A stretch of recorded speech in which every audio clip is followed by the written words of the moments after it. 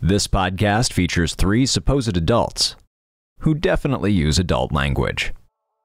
They're also supposedly writers who are definitely not procrastinating by making this podcast. Listener discretion is advised.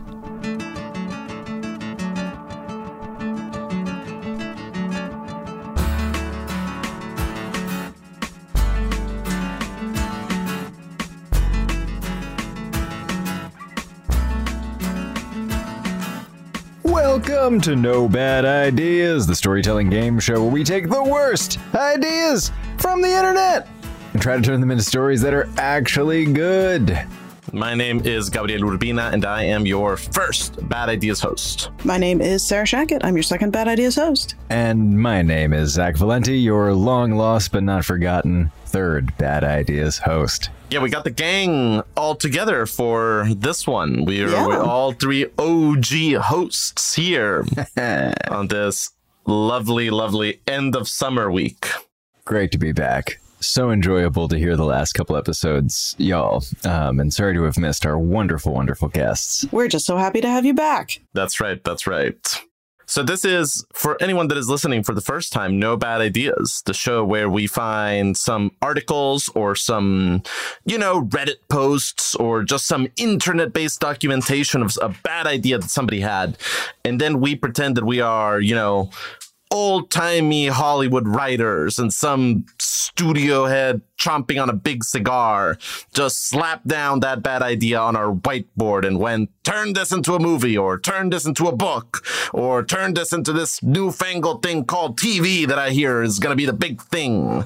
And we have just 10 very short minutes to figure out how to turn that bad idea into a good story. Sarah, I believe you have our first bad idea today. Yeah, I left my cigar at home to sort of, I can't chomp on it in the manner of a Warner Brothers executive. Oh, but you're missing out. I'm really enjoying it.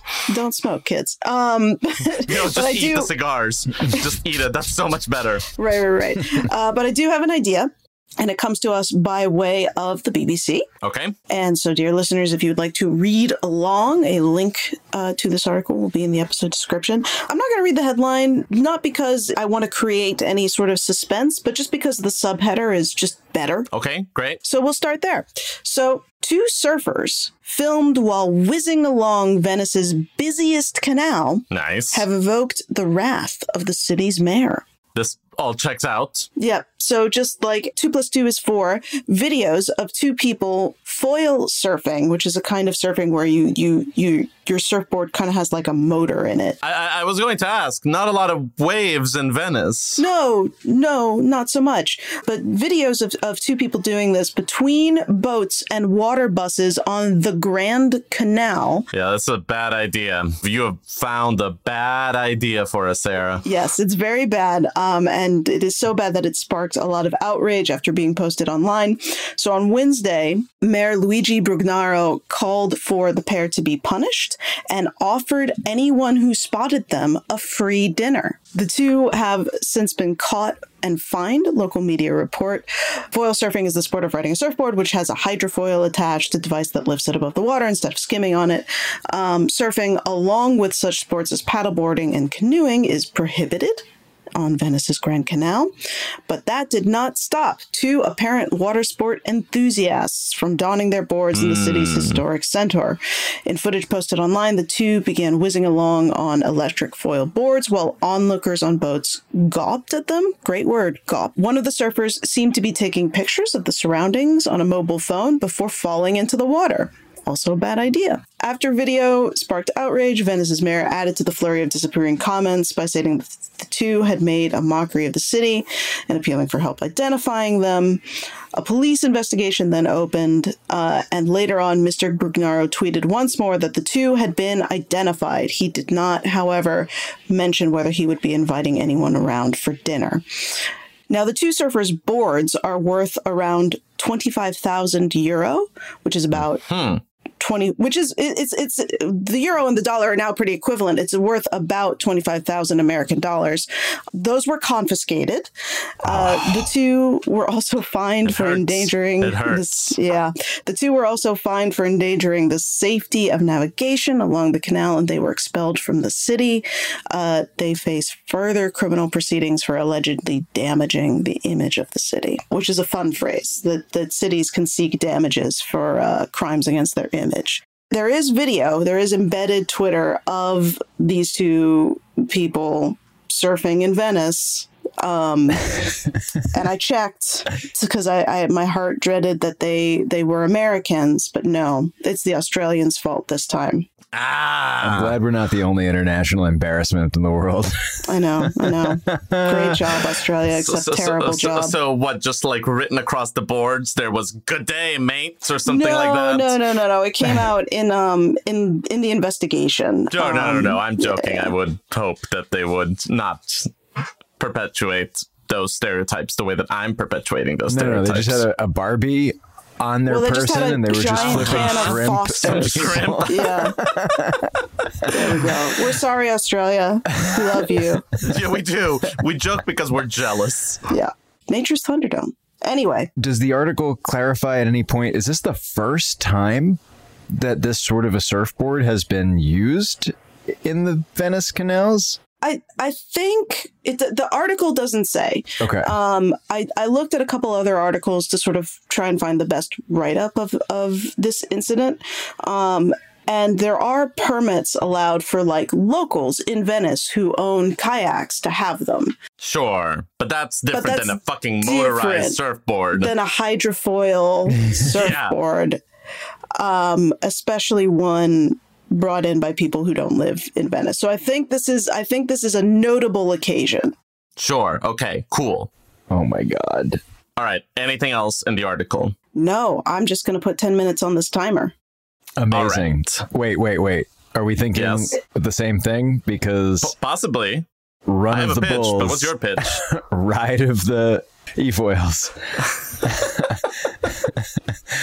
Just like lunatics unite once a year to like illegally overrun the city. I think that can interface with what I'm about to pitch. I think that we can come back to that. I think that may be at the end of what I'm about to pitch you guys. Okay. So I don't know in this pitch whether the family are tourists or locals. For the sake of argument, let's say locals. But it's basically single dad with two teenage sons. Let's say that the sons are like 15 and 13. He's kind of, like a straight-laced, button-down, proper business guy. He goes to church every Sunday, just very by-the-book guy. His sons are going through a little bit of a, rebellious fuck-up phase. Mm-hmm. And his sons decide that the thing that they want to do is they want to, they maybe even, build these boards, DIY style, and then use them to kind of hydrofoil surf through Venice. And, his dad kind of keeps being like, what the hell are you doing? This is so dangerous. Holy shit. Oh my God. Stop. They don't stop. They keep doing it. He keeps catching them, blah, blah, blah. Finally, his dad is like, I'm going to teach you guys a lesson. I'm going to show you what it's like for me. I'm going to use one of these fucking boards and you guys can have the fucking heart attack from the shore as you see me almost hitting all these boats. Here we go. And indeed, he does it. The sons are scared straight. They're like, holy shit, we didn't realize how scary that looked. Like, we're so sorry. And now he has a problem because while he was out there, he was like, this is the greatest thrill of my entire life.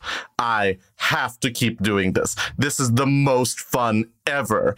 But now, of course, he has a real problem because his sons are like, kind of like they've now been scared straight. They don't want to do it. And he's just kind of like, I need to get back out there. I need to do this again. But I can't do it. I can never be caught. I have to do it under the guys, in the middle of the night with a mask on or something. Yeah, this is how you get a superhero origin story. Sure. E-foil man. It seems to me. Yeah. And maybe the kids where they're training, they started doing this 2 months in advance of the big running of the e-foils, which is coming up.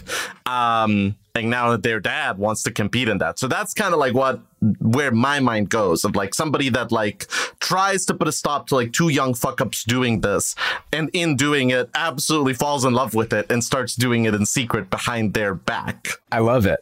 How old is Dad? Mid 40s. I don't maybe he could be a little older. He could be a little younger if like he was someone that had kids like very young. Who would you cast? I just want a clear picture in my head. Interesting. I think that there's a version of this where the dad is played by Kevin James. Oh. Can we live in a different version of this? We absolutely can. We absolutely can. And I think that would be like a very broad, he's like sailing through the canals, arms flailing. Mm-hmm. I also think that there's a version of this. I'm like, what are Italian actors? If this is going to be in Venice, it should be someone. But I guess it could be like an American family living in Venice, or like a British family living in Venice. Like there's a world where you get Idris to do this. Like there's a world where you get Mr. Elba to play the dad. And he is, is kind of like the buttoned up guy that then needs to reconnect with the badass that we deep down know that he can because he's played by Idris Elba. But I don't know, like... what about Jude Law? Yeah, that'd be pretty good. I'm just thinking like, okay, you played the Pope, but can you play a midlife crisis on an he played E-foil? a young Pope, so... Yeah. That's right. That's right. No, I think Mr. Law would be great for this. Yeah. Like, I think that he would need to get a little like de-lawed. Like they would need to maybe have like some makeup on him, like get some receding hairlines. I see. We need to dad bod the Law. Yeah, we need to. Hey, he's going to be playing Dumbledore for a long time. You can just like throw the R&D in to the Harry Potter franchise check, whatever. Are they actually making more of those movies? Have I not suffered enough? Anyway. Yeah. I'm interested in the consequences of this because as he has to keep it a secret from his sons to avoid being a hypocrite. Correct. But that feels like small stakes for the amount of secrecy and potentially masks that are going to be involved here. There's a conflict with his ex-wife where he had a like fuck up in the past, and now he really needs to be like super dad, and if he gets caught doing something illegal, he might lose custody of his kids. Gotcha. And they might go live back in Arlington, Virginia, where their mom lives. Cool, that suits me. Them some stakes. And like whatever he did was like something very small that got like blown out of proportions. Like he wasn't actually endangering anyone in the past, but he just has some, bureaucratic black mark on his record. And really, like getting arrested for doing something like that would really, really, really make him lose his kids. Mm-hmm. Now, to put a dumb button on this good idea, maybe the mask that he wears is just like what was available at the dollar store, and it happened to be a hippo mask, so that we can call this movie Hypocrite. Wow. Wow. Sold. I love it. We at least have the episode title. Completely here for it. How much time's on the clock, dear God? Man, you have 3 minutes 25. You have so much time to dive into the nuance of hypocrite. And like he wanted to get like a cool Venetian carnival mask or whatever, but he accidentally like reached in for the wrong mask, and it was so it's just a hippo, the most graceful of God's aquatic creatures. So is are we going to interface this with the idea of sort of I guess we could use the running of the bulls, or there was that previously on No Bad Ideas, the speed race across America. Oh, the Cannonball Run. Yeah, the Cannonball Run. It could be the Canal Run. Yeah. I mean, that's certainly easier to, I think, like visually conceptualize than what a running of the bulls is. I think that like for something like a running of the bulls, it would need to be kind of like You get a bunch of surfers in the middle of the Grand Canal. Somebody sets off a bomb underwater to create a wave or something like that. Yeah. And then it's like who can surf their way out of the city without ending up smashed against the canal walls. walls. Yeah. I mean, it has to be like the race, I think, has to be a cannonball run style, super illegal thing. I don't think. Oh, 100%. It's not sanctioned this by is any. not sanctioned in any way. No, by any means. Yeah, because you're trying to win and also to escape the police net that is going to like jump on them all immediately when this race kicks off. And naturally, of course, while this guy is doing this in secret, it's like Ed Norton in the second act of Fight Club, where, you know, he's getting more confident, he's looking better, he's standing up to his bully at work, you know, like this connecting with the side of him just kind of improves his life all around. He's like even relating to his kids better, you know, he's, you know, sort of like being able to help them out with their teenage problems, all while being a massive hypocrite. You have a minute. What is the comeuppance? Like, what is the level of consequence for indulging in the wild side here? I think that one version of it is he gets caught and his kids vouch for him. Like his kids kind of provide an alibi and, you know, sort of they're like, no. Our dad was definitely, we will testify that our dad was elsewhere. So he gets off with no legal consequences. He just has to deal with the fact that he has 2 broken legs from where the board, you know, smashed into something. You know, like there's, I think that it's one or the other. Like it's like he either gets like a physical comeuppance or he miraculously avoids injury, but then has some kind of, you know, he has to go to Venetian jail for a little while. Maybe. And I don't know if we want to go this route, but I'm thinking maybe he does his run, he wins the record, he gets caught and like sort of put in jail. And rather than like losing his kids, he like rekindles things with his ex. Like suddenly he's being visited in prison by his entire family because the problem in his marriage was he wasn't spontaneous.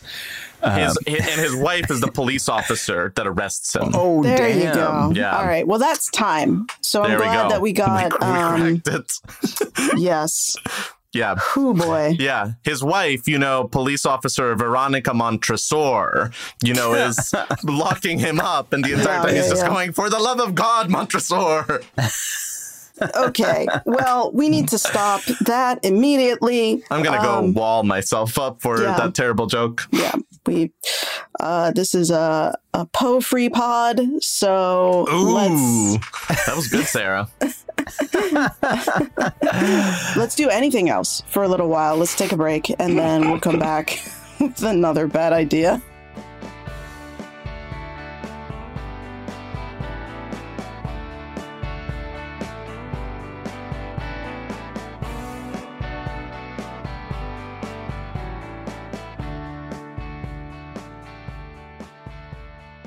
Hello there, Zach Valenti jumping into this episode with this brief reminder that we have an active Patreon page to support the production of No Bad Ideas and all the other crazy worlds we're building behind the scenes. To check that out, scope the sweet rewards we offer for monthly subscriptions, as well as how to sign up yourself. Head on over to nobadideaspodcast.com/support. Once more, that's nobadideaspodcast.com/support. If you already support the show, we so appreciate that. And regardless, thank you for listening. All right, let's get back to more No Bad Ideas.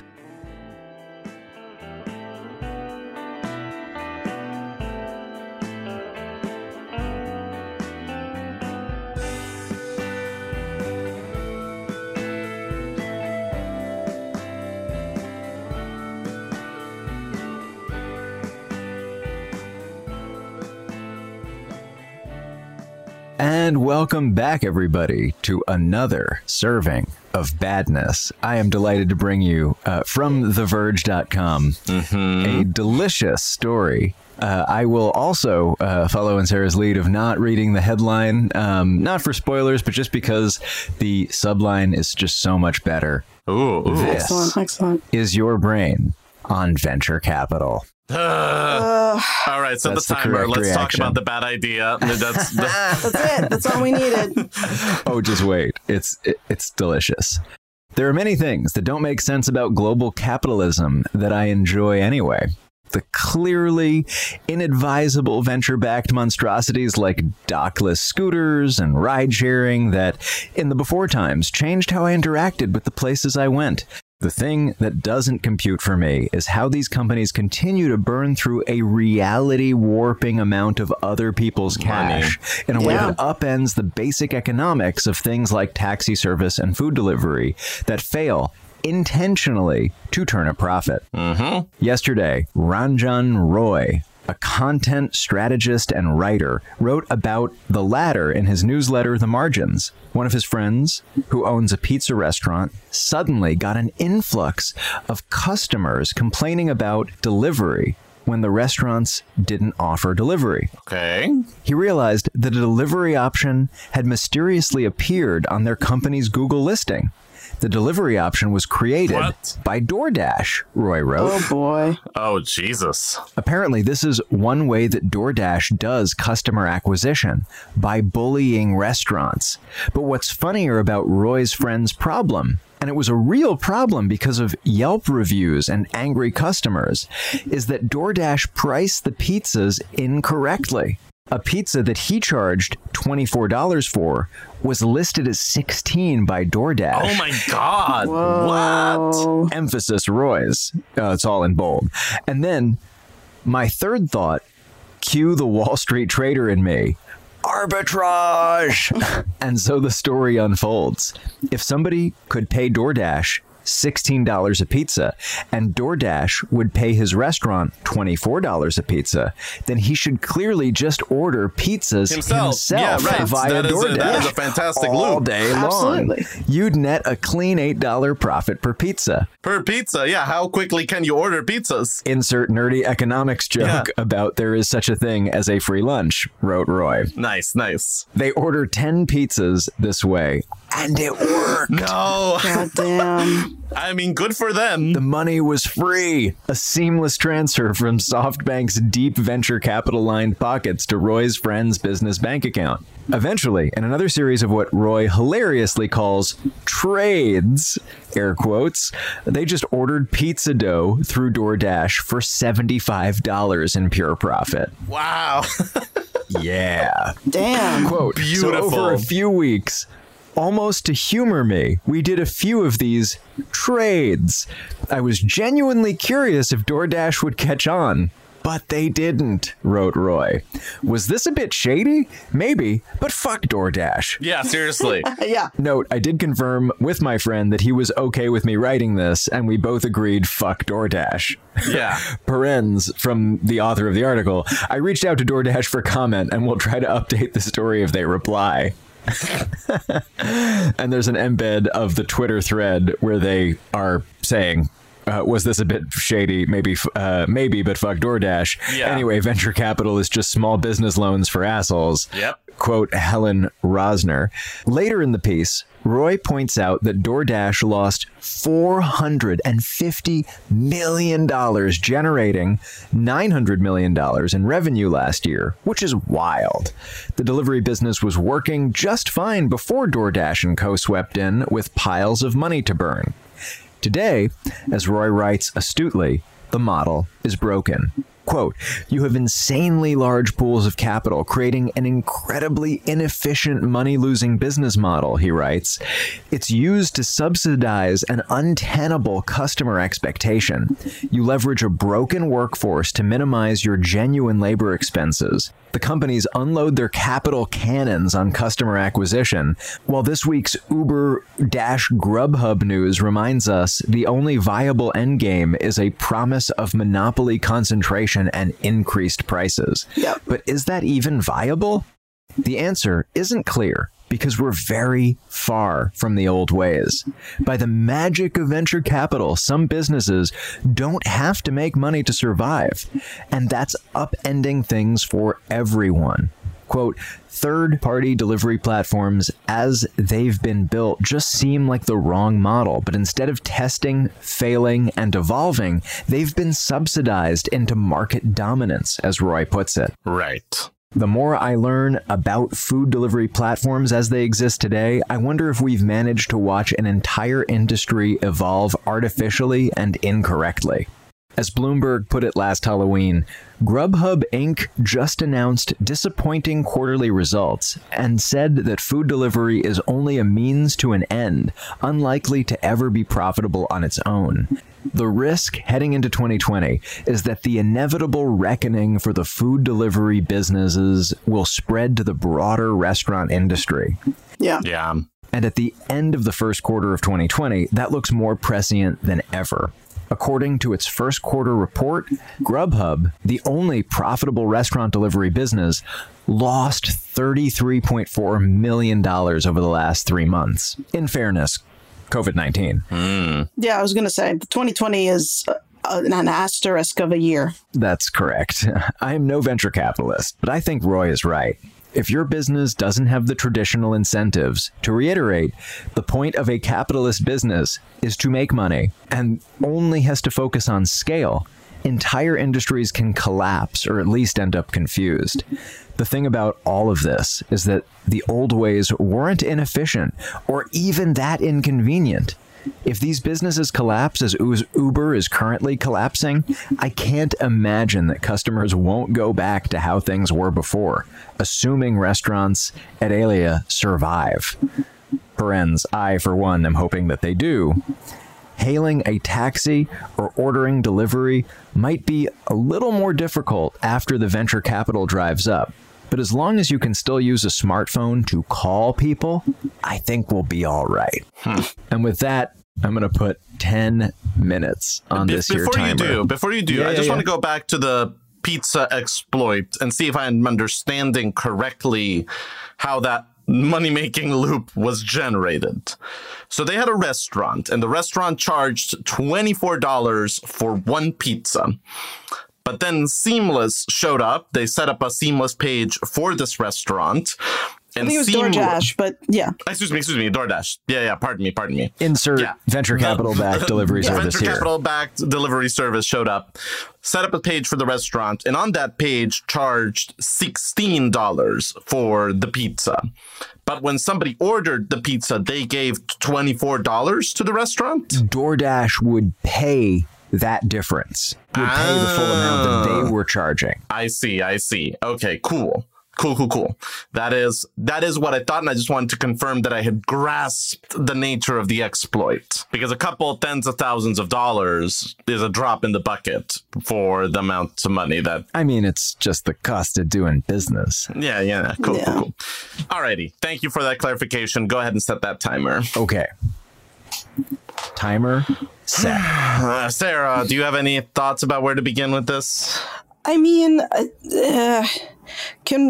is a manifesto about venture capital on the table? Because that's kind of still where my head is at. I do like the sort of scheme of, victimless crime of just like overcharging, the DoorDash undercharging folks and the restaurant being able to make up the difference.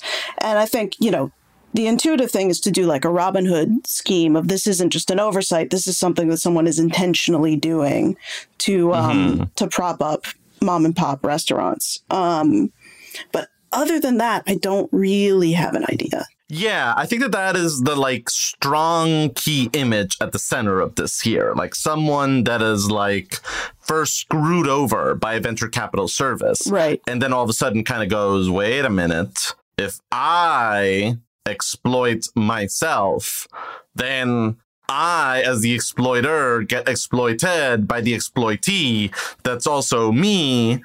And somewhere along the line, I make $10 out of the ether for pure exploitation purposes. Yeah. So truly a modern Robin Hood tale. Yeah, crack that whip, I guess. But I think that if we're doing the fictional telling of that story, there have to be consequences for that, you know? Like, I don't think that it can be as simple as, and then he made a lot of money. It's either like he needs to get greedy and then want to try to do it on a bigger scale, or he needs to get sued or something like that. Yeah, the story is trying to scale it, I think.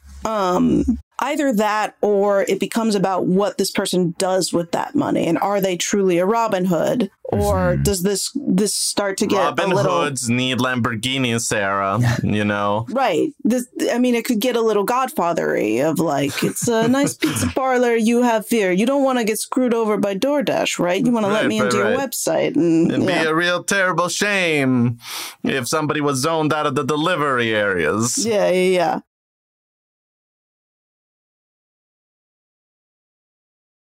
Yeah. But I'm also interested in the version of this, like the absurd comedy version of this, where he starts to scale it and then gets venture funding to scale his business that is about screwing over venture capital backed businesses. And just, it's an that would be funny. Yeah, like that basically.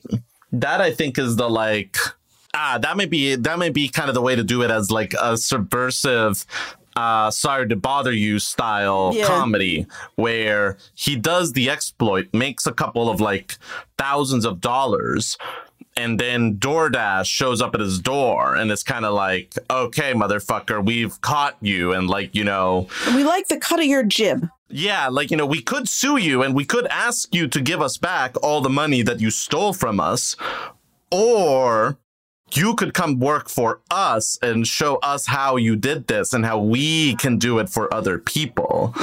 And, you know, and maybe at first there is a little bit of, I don't know that I want to go to do that. The initial salary will be $2,500, you know, will be $250,000 is the amount I'm trying to say. And then it's like, cool. Let me just take off my apron and, you know, flip that restaurant sign from open to closed. When do we start? I like it. And then it becomes, you know, sort of in the sorry to bother you way, like, man, this office is real nice. And Lamborghinis are real nice. Having money, it's really nice. Real nice. You can buy all kinds of things with it. Right. And he probably, this character probably goes in with the, like, I'm going to get into the belly of the beast and I'm going to destroy it. And has a couple of friends on the outside that are, you know, also worked at this pizza parlor, I guess, because if we're setting it in a pizza parlor, and like have some basic hacking skills and like are like, heist, man, we want to, when are we bringing it down? Later. No, and I think that the key to that then is that, number one, this is a guy that has been chronically broke for years. You know, just kind of like, you know, he uses the money that he was going to go to pay his medical insurance with, that goes to pay for the lightning, you know, utility at his house, because that's 3 months overdue, whereas the medical, you know, insurance is only 2 months overdue. And he's just kind of been living in this like brink of financial non-existence for so long. And so we kind of feel for him a little bit. But I think that the other side of it is that he's always kind of someone that has a get rich quick scheme. Like it's never kind of like, oh, I want to get a job in a pizzeria and just kind of like work the oven and get paid for my job. It's always kind of, you know, hi, pizza owner, like, you know, hire me and I can do like marketing and I can, you know, sort of like set up this, you know, recursive ad campaign that will really get people to, you know, come over here. And, you know, and like all of his friends are kind of always going like, dude, just like give it a rest. Just, you know, go get a job somewhere. Just like if you know, be in a business, like don't try and like game the game. And he's kind of like, but there's game to be gamed if you look at it. All the way down. It's game all the way down. Exactly. Yeah. Yeah. And so this kind of, you know, exploit, this hack, you know, the pizza owner is kind of like, fine, first things first, apparently we need a DoorDash website, set that shit up. I don't care what it takes. Just do it. Whatever. I don't care. Just make the Yelp reviews go away. Right. Yeah. I'll pay you $60 to do it. And the guy's like, sold.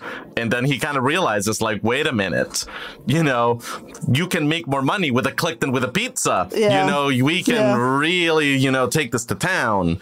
And that eventually leads to kind of, the people that are really the game masters wanting him to play the game for them. Right. I love this. How much time do we have? 2 minutes, 40 seconds. Okay. Yeah.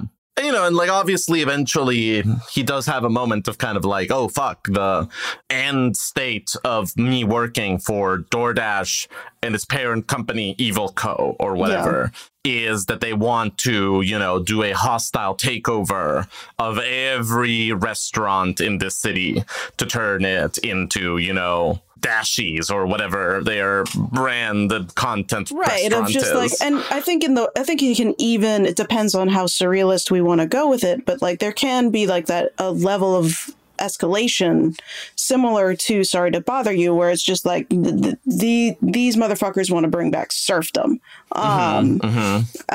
It's just they call it that without using any of the vowels. It's like serfdom. Yeah. And srf.com. Yeah, Surf. Jesus. They just respell it as subscription. Oh Lord, Ooh. I hate it. But it can be like that.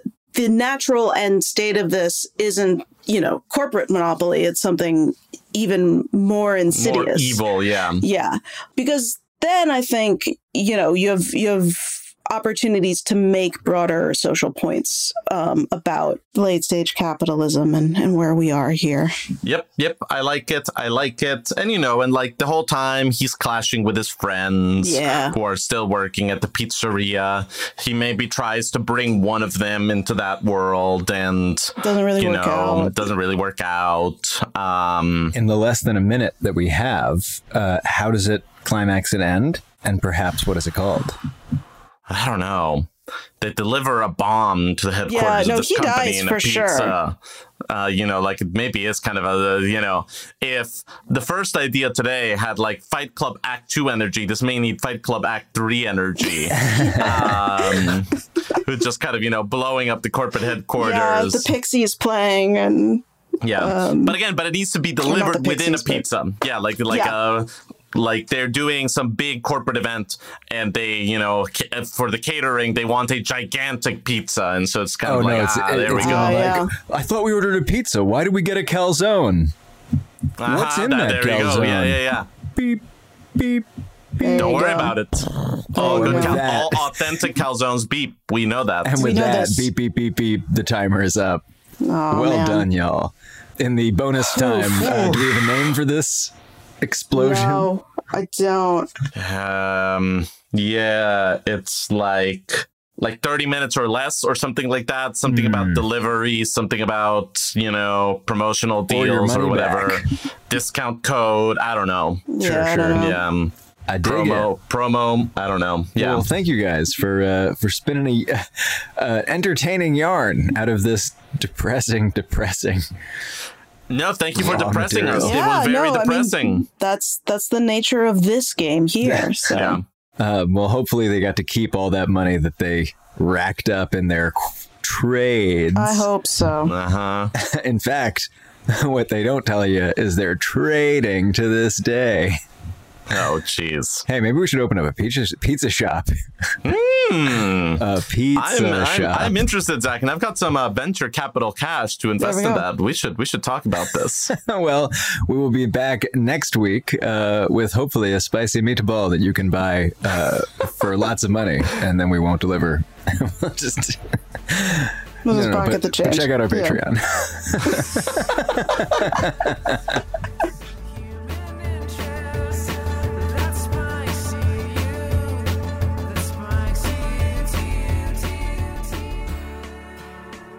This has been No Bad Ideas, produced by Gabrielle Urbina, Sarah Shackett, and Zach Valenti. Many thanks to our patrons for their partnership in making this show happen. And a special shout out to our Idealist members, Jennifer Schneider, Rena Sarame, Jeffrey Felsher, and Dia. Today's episode features music by Statesure and Jazar from freemusicarchive.org. You can support the show at nobadideaspodcast.com/support. And if you love this show, please leave a rating or review wherever you listen and share it with someone you love.